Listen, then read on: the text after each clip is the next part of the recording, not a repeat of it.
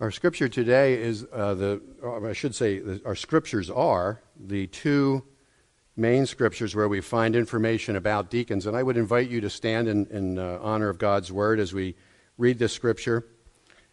The first is found in the book of Acts, and it describes the story that I just told to the children. It's captured in verses 1 through 7 of Acts 6.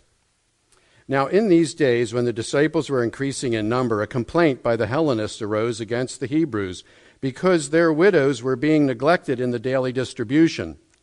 And the 12 summoned the full number of the disciples and said, "It is not right that we should give up preaching the word of God to serve tables. Therefore, brothers, pick out from among you 7 men of good repute, full of the Spirit and of wisdom, whom we will appoint to this duty. But we will devote ourselves to prayer and to the ministry of the word." And what they said pleased the whole gathering, and they chose Stephen, a man full of faith and of the Holy Spirit, and Philip and Prochorus, and Nicanor, and Timon, and Parmenas, and Nicholas, a proselyte of Antioch. These they set before the apostles, and they prayed and laid their hands on them. And the word of God continued to increase, and the number of the disciples multiplied greatly in Jerusalem, and a great many of the priests became obedient to the faith. And then the next passage is from Paul's first letter to Timothy, the 3rd chapter, verses 8 through 13. And this captures the qualifications for deacons. Deacons likewise must be dignified, not double-tongued, not addicted to much wine, not greedy for dishonest gain. They must hold the mystery of the faith with a clear conscience, and let them also be tested first. Then let them serve as deacons if they prove themselves blameless. Their wives likewise must be dignified, not slanderers, but sober-minded, faithful in all things. Let deacons each be the husband of one wife, managing their children and their own households well.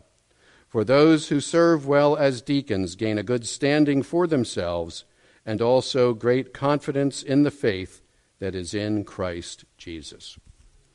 May the Lord add his richest blessing to the reading of his most precious word. You may be seated. Let us come before the Lord in prayer. Father God, today and every day, may our words be your words. May our thoughts be your thoughts. And may our deeds be those things that you would have us do. Amen. So we're going to take a little bit of a break this week from the story of Abraham in our series, Taking the Next Step. But we're still going to be thinking about and talking about taking the next step. And today, we first are going to consider the office of deacon and what the next step is for PFC. As we somewhat redefine the role of deaconing and as we reorganize the work of the deacon board in light of our new PFC constitution. But we also want to have you consider what the next step might be for you in your walk with Christ. If we're not taking the next step in our walk, then we're standing still, right? And when we stand still, we have a tendency to kind of stagnate a little bit, perhaps. Things begin to decline. And you see, we not only do our own selves a disservice by not taking the next step, by not figuring out what's next in our walk, but we also are doing detriment to the body of Christ, the church. Those who are called to serve in the office of deacon have been recognized as maturing Christians, those who have shown growth and have a more complete understanding of what it is to be a Christian. But no one has arrived, all right? Let's make that very clear. We are all still growing. We're all still progressing. So as we examine the scriptures regarding deacons, I would encourage us all not to go on autopilot this morning and think, well, that's not for me. I don't have to pay attention to that. It applies to all maturing Christians. If you're a part of this body, it applies to you. Now, I don't know if you realize this or not, but This year, 2017, is the 500th anniversary of the Protestant Reformation. October 31st, 1517 was when Martin Luther, and I'm not talking about Martin Luther King Jr., okay, Martin Luther, the first Martin Luther, nailed his 95 points for discussion on the church doors in Wittenberg, Germany. All Luther really wanted to do was to spark a discussion about some of the practices of the established church, the Catholic Church, that he couldn't find in Scripture. He couldn't find any biblical basis for some of the practices in the established church of that day. And those discussions, he thought, were going to bring people together. Yeah, exactly. It did not happen that way. Instead, Luther's questions sparked this huge religious, theological, political, cultural, even intellectual upheaval that splintered Catholic Europe. And one of the concepts that Luther believed in and was a huge part of the Protestant Reformation was the priesthood of all believers. Now, what that means is that through Christ we have direct access to God. That for the forgiveness of our sins, we don't have to go through a priest. Jesus Christ is our high priest himself. But the priesthood of all believers means more than that. It also means that we are all ministers. Okay? It means that we all have a ministry. We are called to serve in the name of Jesus Christ. Now, the time of the Protestant Reformation was filled with turmoil and upheaval. That's putting it mildly. It's believed that Germany lost 20% of its population in the fighting that resulted from the Protestant Reformation in the years following. It created an environment of protest, but it was also an environment that encouraged questioning and thinking as well. And nothing was spared the scrutiny of those who were considering what the Bible said. The Reformation also sparked the Anabaptist movement, of which we are a part, the Church of the Brethren. And among other things, the Anabaptists believe that you should wait to be baptized until you can make that decision for yourself. They examined the Scripture, and they said that they didn't believe that the New Testament taught infant baptism. And later, in fact, about almost 200 years later, another movement, the Pietistic movement, came along. And the Church of the Brethren actually came out of those two movements, the Anabaptist movement, the Pietistic movement. Together, these two movements were called restorationist movements. You see, they were trying to restore the early church that we find in the Bible, the Acts church that we were talking about during the children's sermon this morning.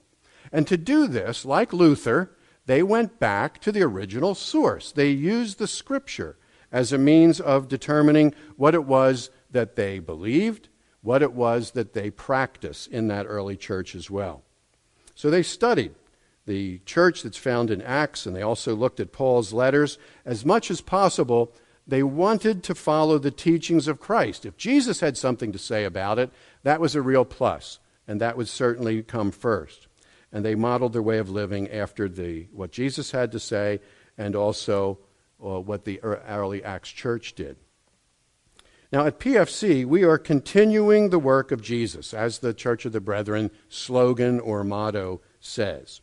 And we're also continuing the work that was started by the Anabaptists.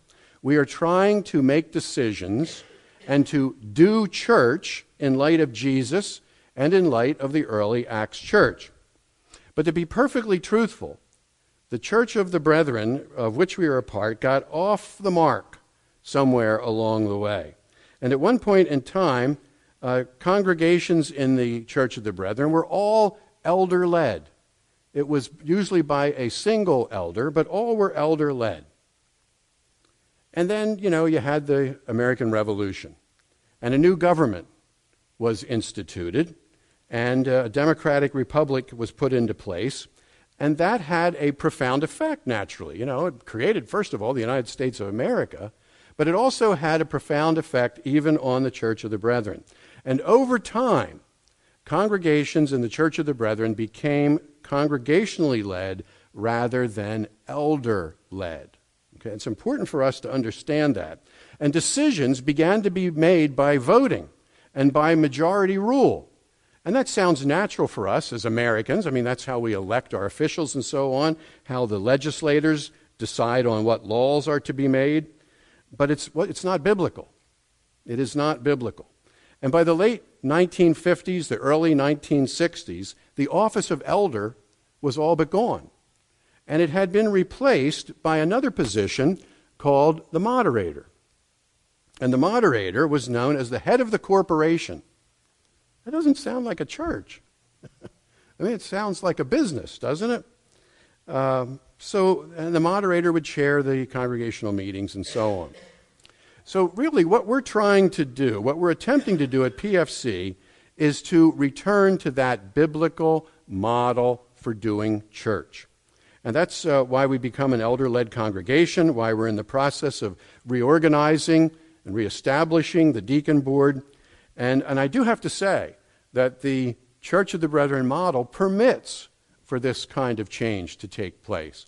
We're a very democratic denomination, and so it is permissible for us to be making these changes. And we've been informing our leadership in the district about all of the different changes that we have been making. Before I go any further, though, with this message, I really want to express appreciation on behalf of the congregation for those who have served as deacons for a number of years and for those who have decided to no longer serve. I would like to really recognize Betty Holland and Dave and Liz Simon and also Don Trauger, I don't think Don's here today, and Harry and Leona Yeager also.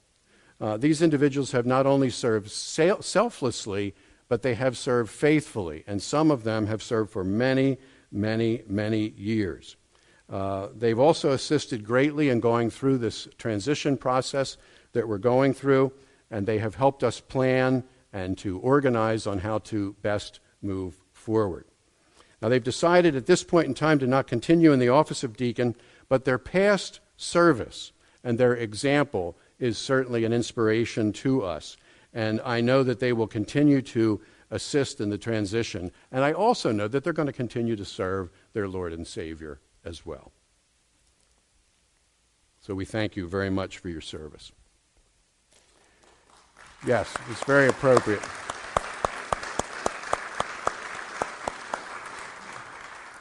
So what I'd like to do today is examine a little bit more in more close detail the scriptures that describe the origin of the office of deacon, as well as review the biblical qualifications for the office. And I'll also be talking a little bit about the new and expanded role of the deacons here at PFC and the reorganization of the deacon board. And I'm going to announce individuals that we have been in conversation with who have agreed to serve in the office of deacon. Now, to discover the origin of the position, we go back to that sixth chapter, in Acts, and we find out, as I described in the children's sermon, that there was this problem, and the apostles were just on overload.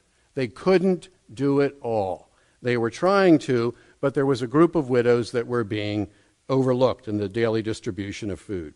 So they got together, they decided that their main calling, their main role in the new church was to pray, was to preach and to teach.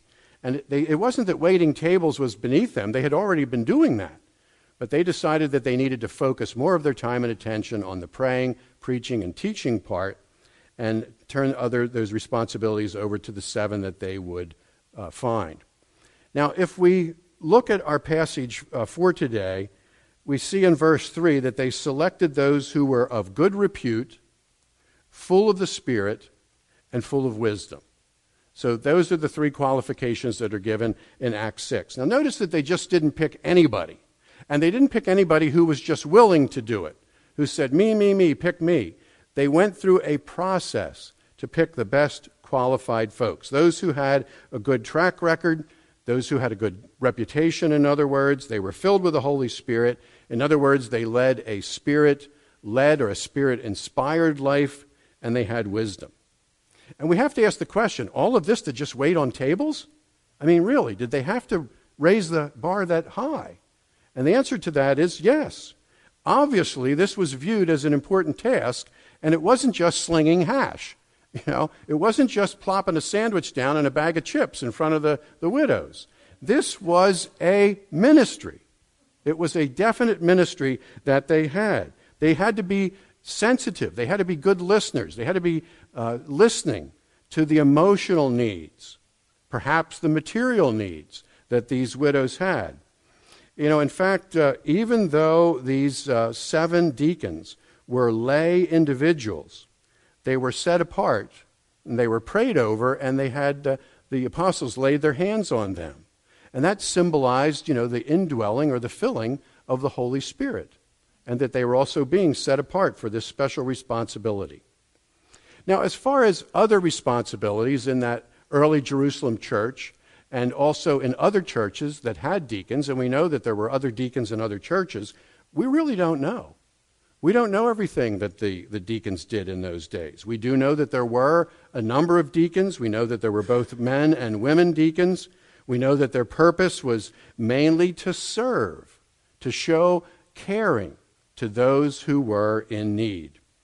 Now, in addition to the qualifications of being reputable, full of the Spirit, and full of wisdom, there are other qualifications that are mentioned in the New Testament that I read for you in 1 Timothy, the 3rd chapter. So let's take a closer look at these qualifications. Now, in this first verse of our passage, verse 8, it has the word likewise, deacons likewise. What that's referring to are the qualifications for elders that come in verses 1 through 7. So they're saying just like the elders, deacons must be dignified, not double-tongued, not addicted to much wine, not greedy for dishonest gain. So that likewise refers to the elders. Someone who is worthy of respect is what they're saying. That's what dignified means, and that applies to both groups. Now, someone who is not double-tongued, what is a double-tongued person? Well, the Indians used to say, the Native Americans, you speak with a forked tongue. The person who says one thing and means something else, or they say one thing to one person and say something else to another. That almost sounds like a politician, doesn't it? And the deacon office is not supposed to be a political office. There's no spin on what we are to say. Someone who is double-tongued lacked credibility, and I think that's really the main point here.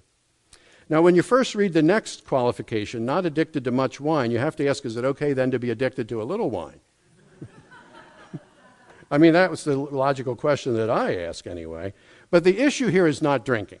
It is discipline and self-control. That's really what this quality is really talking about. A deacon, and all of us really, should be controlled by the Holy Spirit, not by external substances or influences. Now, there's a similar characteristic that concludes verse 8, not greedy for dishonest gain.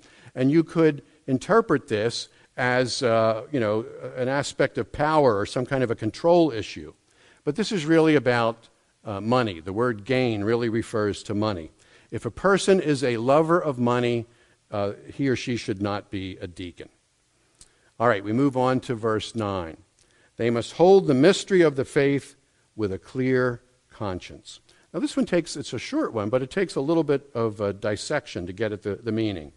At first glance, we might think that it has to do with one's faith or belief, and it does, but there's more. There is more to it. The mystery of the faith is just one of many ways in which the Apostle Paul referred to the gospel. And it's true. The deacons are to hold on to the gospel without wavering. And this verse says, though, with a clear conscience. Now, if you don't have a clear conscience, what do you have? You have guilt, right? So, what they're really saying is that you shouldn't have any guilt. You shouldn't have any sin in your life. You should address that sin. You should confess that sin and have it be taken care of. Paul is saying that the deacons really have to have a sound faith, but that's not enough. They have to have a life that matches what they believe. Faith, in order to be real, must be expressed in both words and in one's deeds. Okay, let's look at verse 10. And let them also be tested first, and let them serve as deacons if they prove themselves blameless. Now, there's no hazing that takes place when people come in to deacons. There's no test that they have to perform.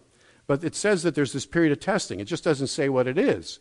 It doesn't say not only what it is, but it doesn't say how long that period should be for.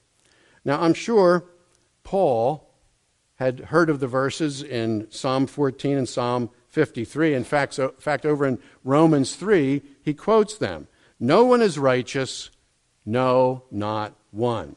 Now, simply put, there is no one who is blameless. So how is this supposed to be? Deacons, then, they have to prove themselves blameless. Well, I only know of one who was blameless. That was Jesus himself. We all sin. And the only way to become blameless, which we can do, right, is to repent of our sin and seek forgiveness, to be forgiven of that sin. The forgiveness that Christ made possible with his sacrifice on the cross. We are not looking for people without sin to become deacons. That would be a very short list, right? But rather those who have properly addressed their sin, becoming blameless by accepting the gift of God's forgiveness through his Son. All right, verse 11. Their wives likewise must be dignified, not slanderers, but sober-minded, faithful in all things. So there's another likewise here. The same qualities for the men apply to the women. Now, there is no doubt that there were female deacons in the early church. Paul entrusted a deacon whose name was Phoebe to deliver the letter to the church at Rome. We wouldn't have the book of Romans if it weren't for Phoebe taking on that responsibility. And the Greek in verse 11 can be interpreted the women also. It can be the wives also, but it can also be the women. There's some debate about that. And while the intention of this verse is not 100% clear, we do know that Paul recognized Phoebe as a deacon. Notice the women are to possess these same high qualities of the men. Dignified. In other words, they're supposed to be worthy of respect, not slanderers. The topic of speech is again mentioned here. You know, for the men it was referred to as being double-tongued. Sober or serious-minded, faithful in all things. And that means both having a strong faith and living it in our daily interactions. In verse 12, we go on, it says, let deacons each be the husband of one wife, managing their children and their households well. A deacon is someone who, if married, is viewed as being faithful and committed to their spouse.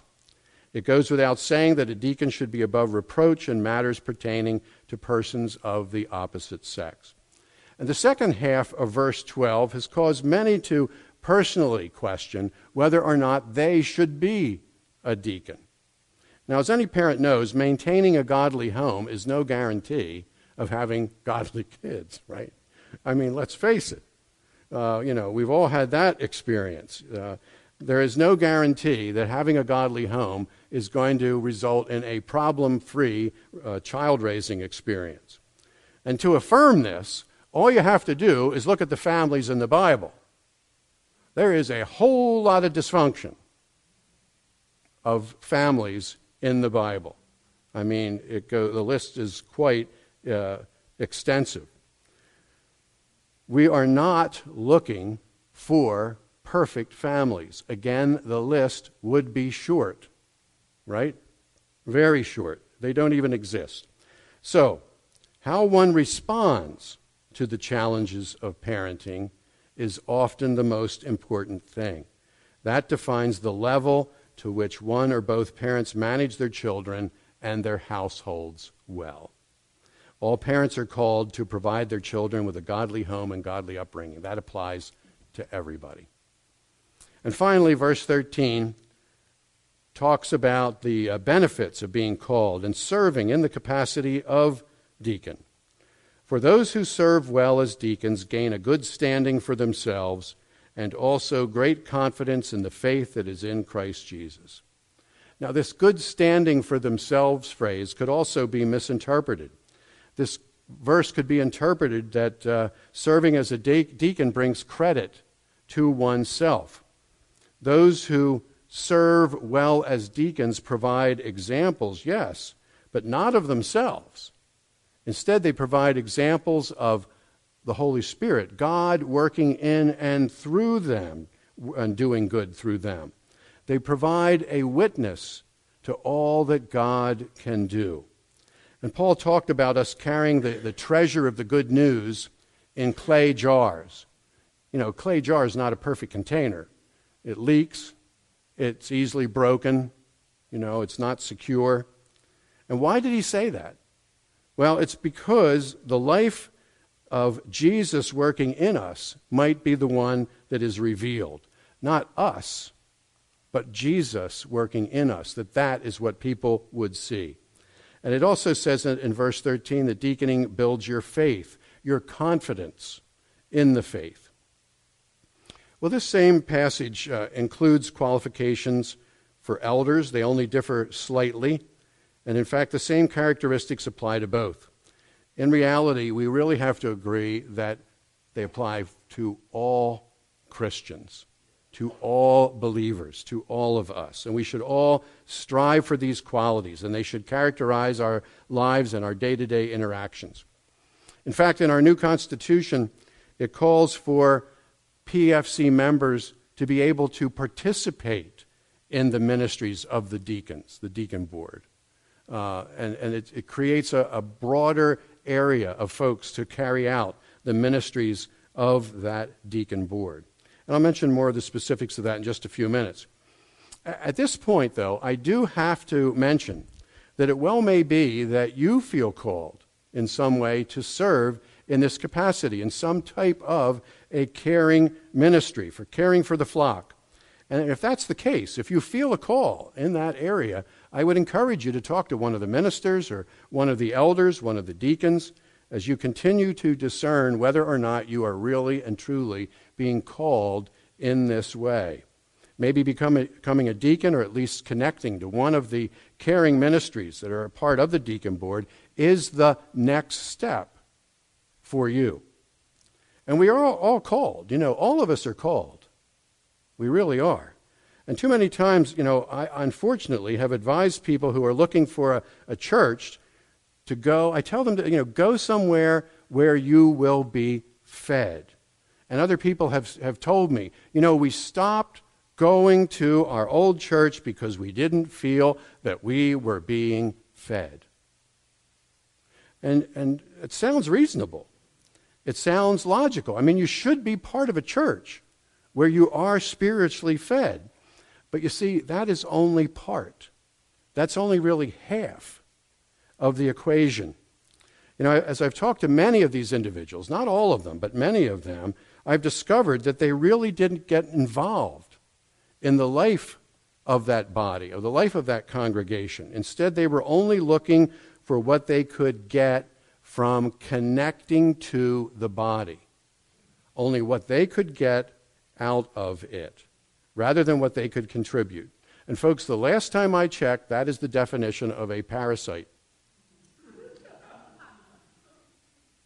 What you can get from the body. You know, a parasite only takes from the host body. It doesn't contribute. Well, it might contribute. Sometimes it contributes to the demise of the body, right? We don't come to church to be fed. Oh, it's heresy, right? But we don't. That's not our main reason why we come to church. Paul explained it very clearly. He said that the church has apostles and prophets, evangelists and pastors and teachers. Why? Let's look at the rest of that. We'll go into verse 12. To equip his people for works of service. That's why we're here. We're here to get equipped to serve. Now, we have to be fed. That's what the equip part is. But then we have to serve. We have to feed. And you have to be fed, right? That's important. But that's not the main reason that we're here. It's to serve. Oh, and what did he say also? so that the body of Christ may be built up. Makes sense, right? To build the body up. And how long are we supposed to do that? Well, let's go into verse 13. Until we all reach unity. I don't think that's happened yet. Unity in the faith and in the knowledge of the Son of God, and become mature, attaining to the whole measure of the fullness of Christ. That's our goal. And that is a lofty goal. That is a lofty goal. There's a lot to do. The question is, what is the work that God has equipped you to do?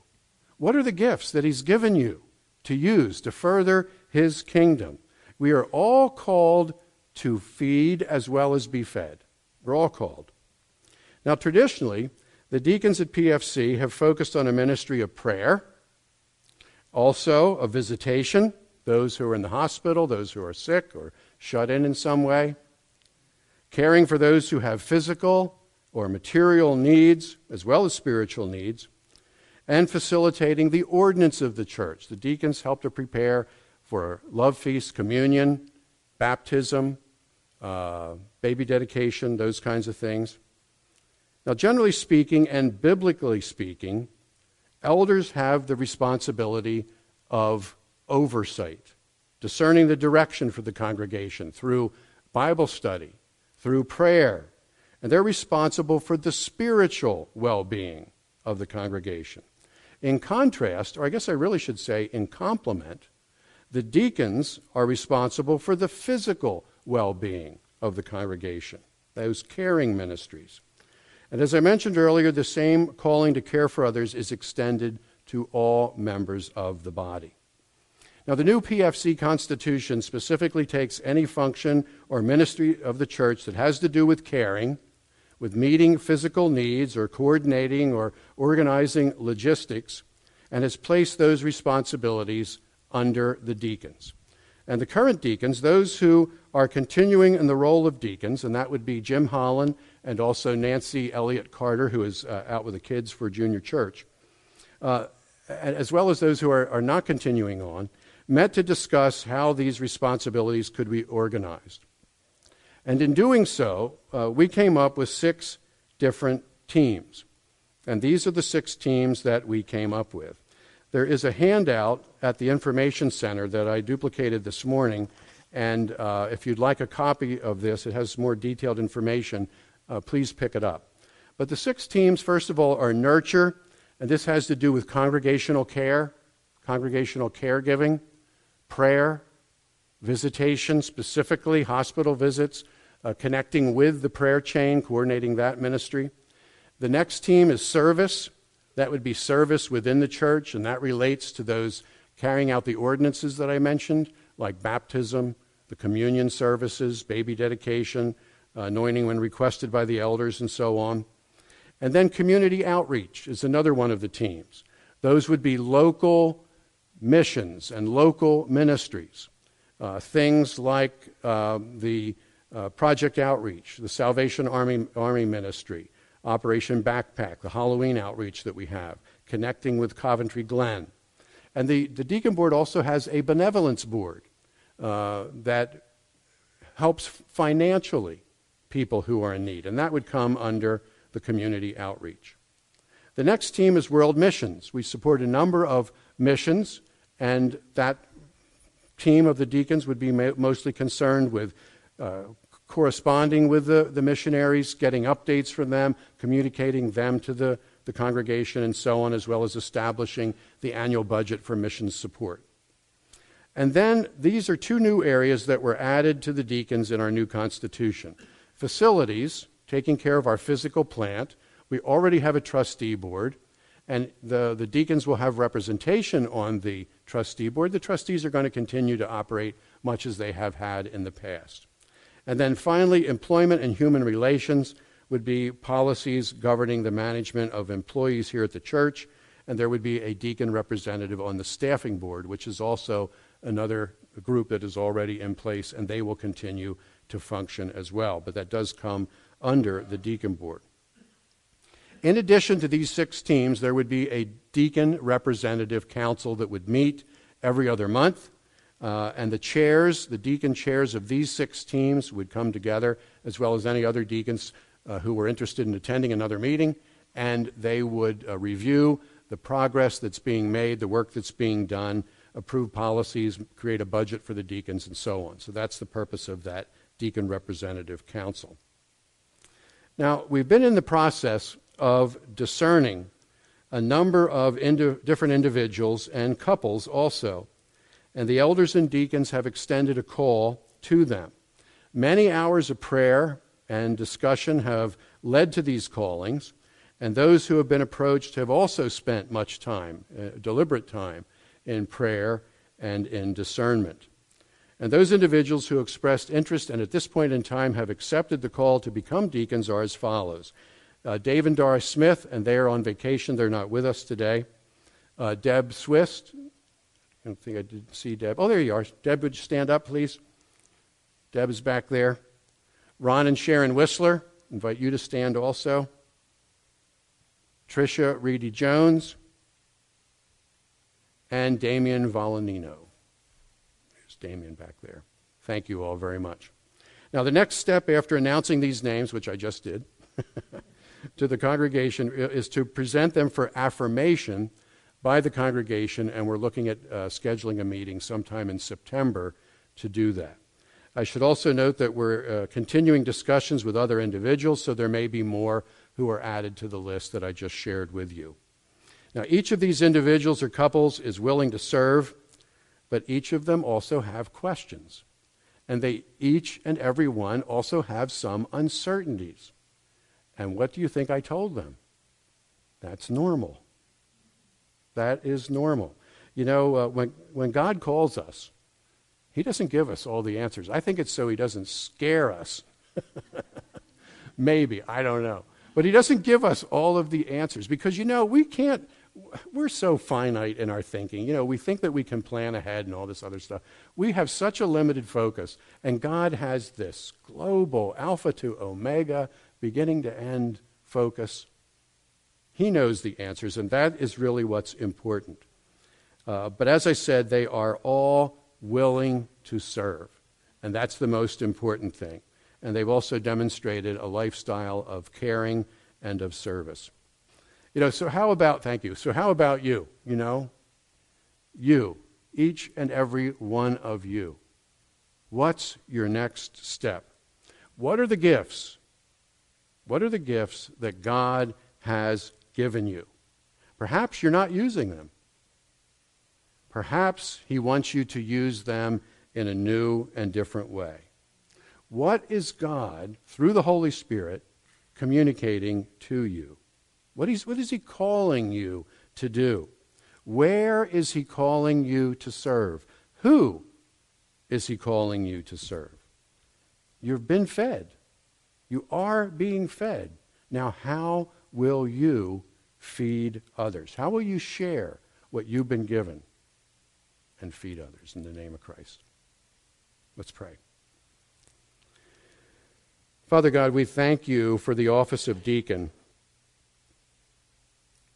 We thank you for those who have served in this capacity, as well as those who will continue to serve as deacons. We especially lift up those individuals who have accepted your call. And we thank you for the efforts that they have already demonstrated to care for your body and be servant leaders. We ask that you would continue to speak to them and to speak to those who are continuing to consider this call, and that you would lead them. Lead them as they're contemplating the call that has been extended to them. And in that same light, we lift up each person in this congregation. May we all respond to our calling to love and serve you, Father. And may we remember that we do that by loving and serving others. We ask this in Jesus' name. And now receive the benediction, which is from Paul's farewell in Acts 20 to the church in Ephesus. And now I commend you to God and to the word of his grace, which is able to build you up and to give you the inheritance among all those who are sanctified. Depart in peace. Amen. Have a great week.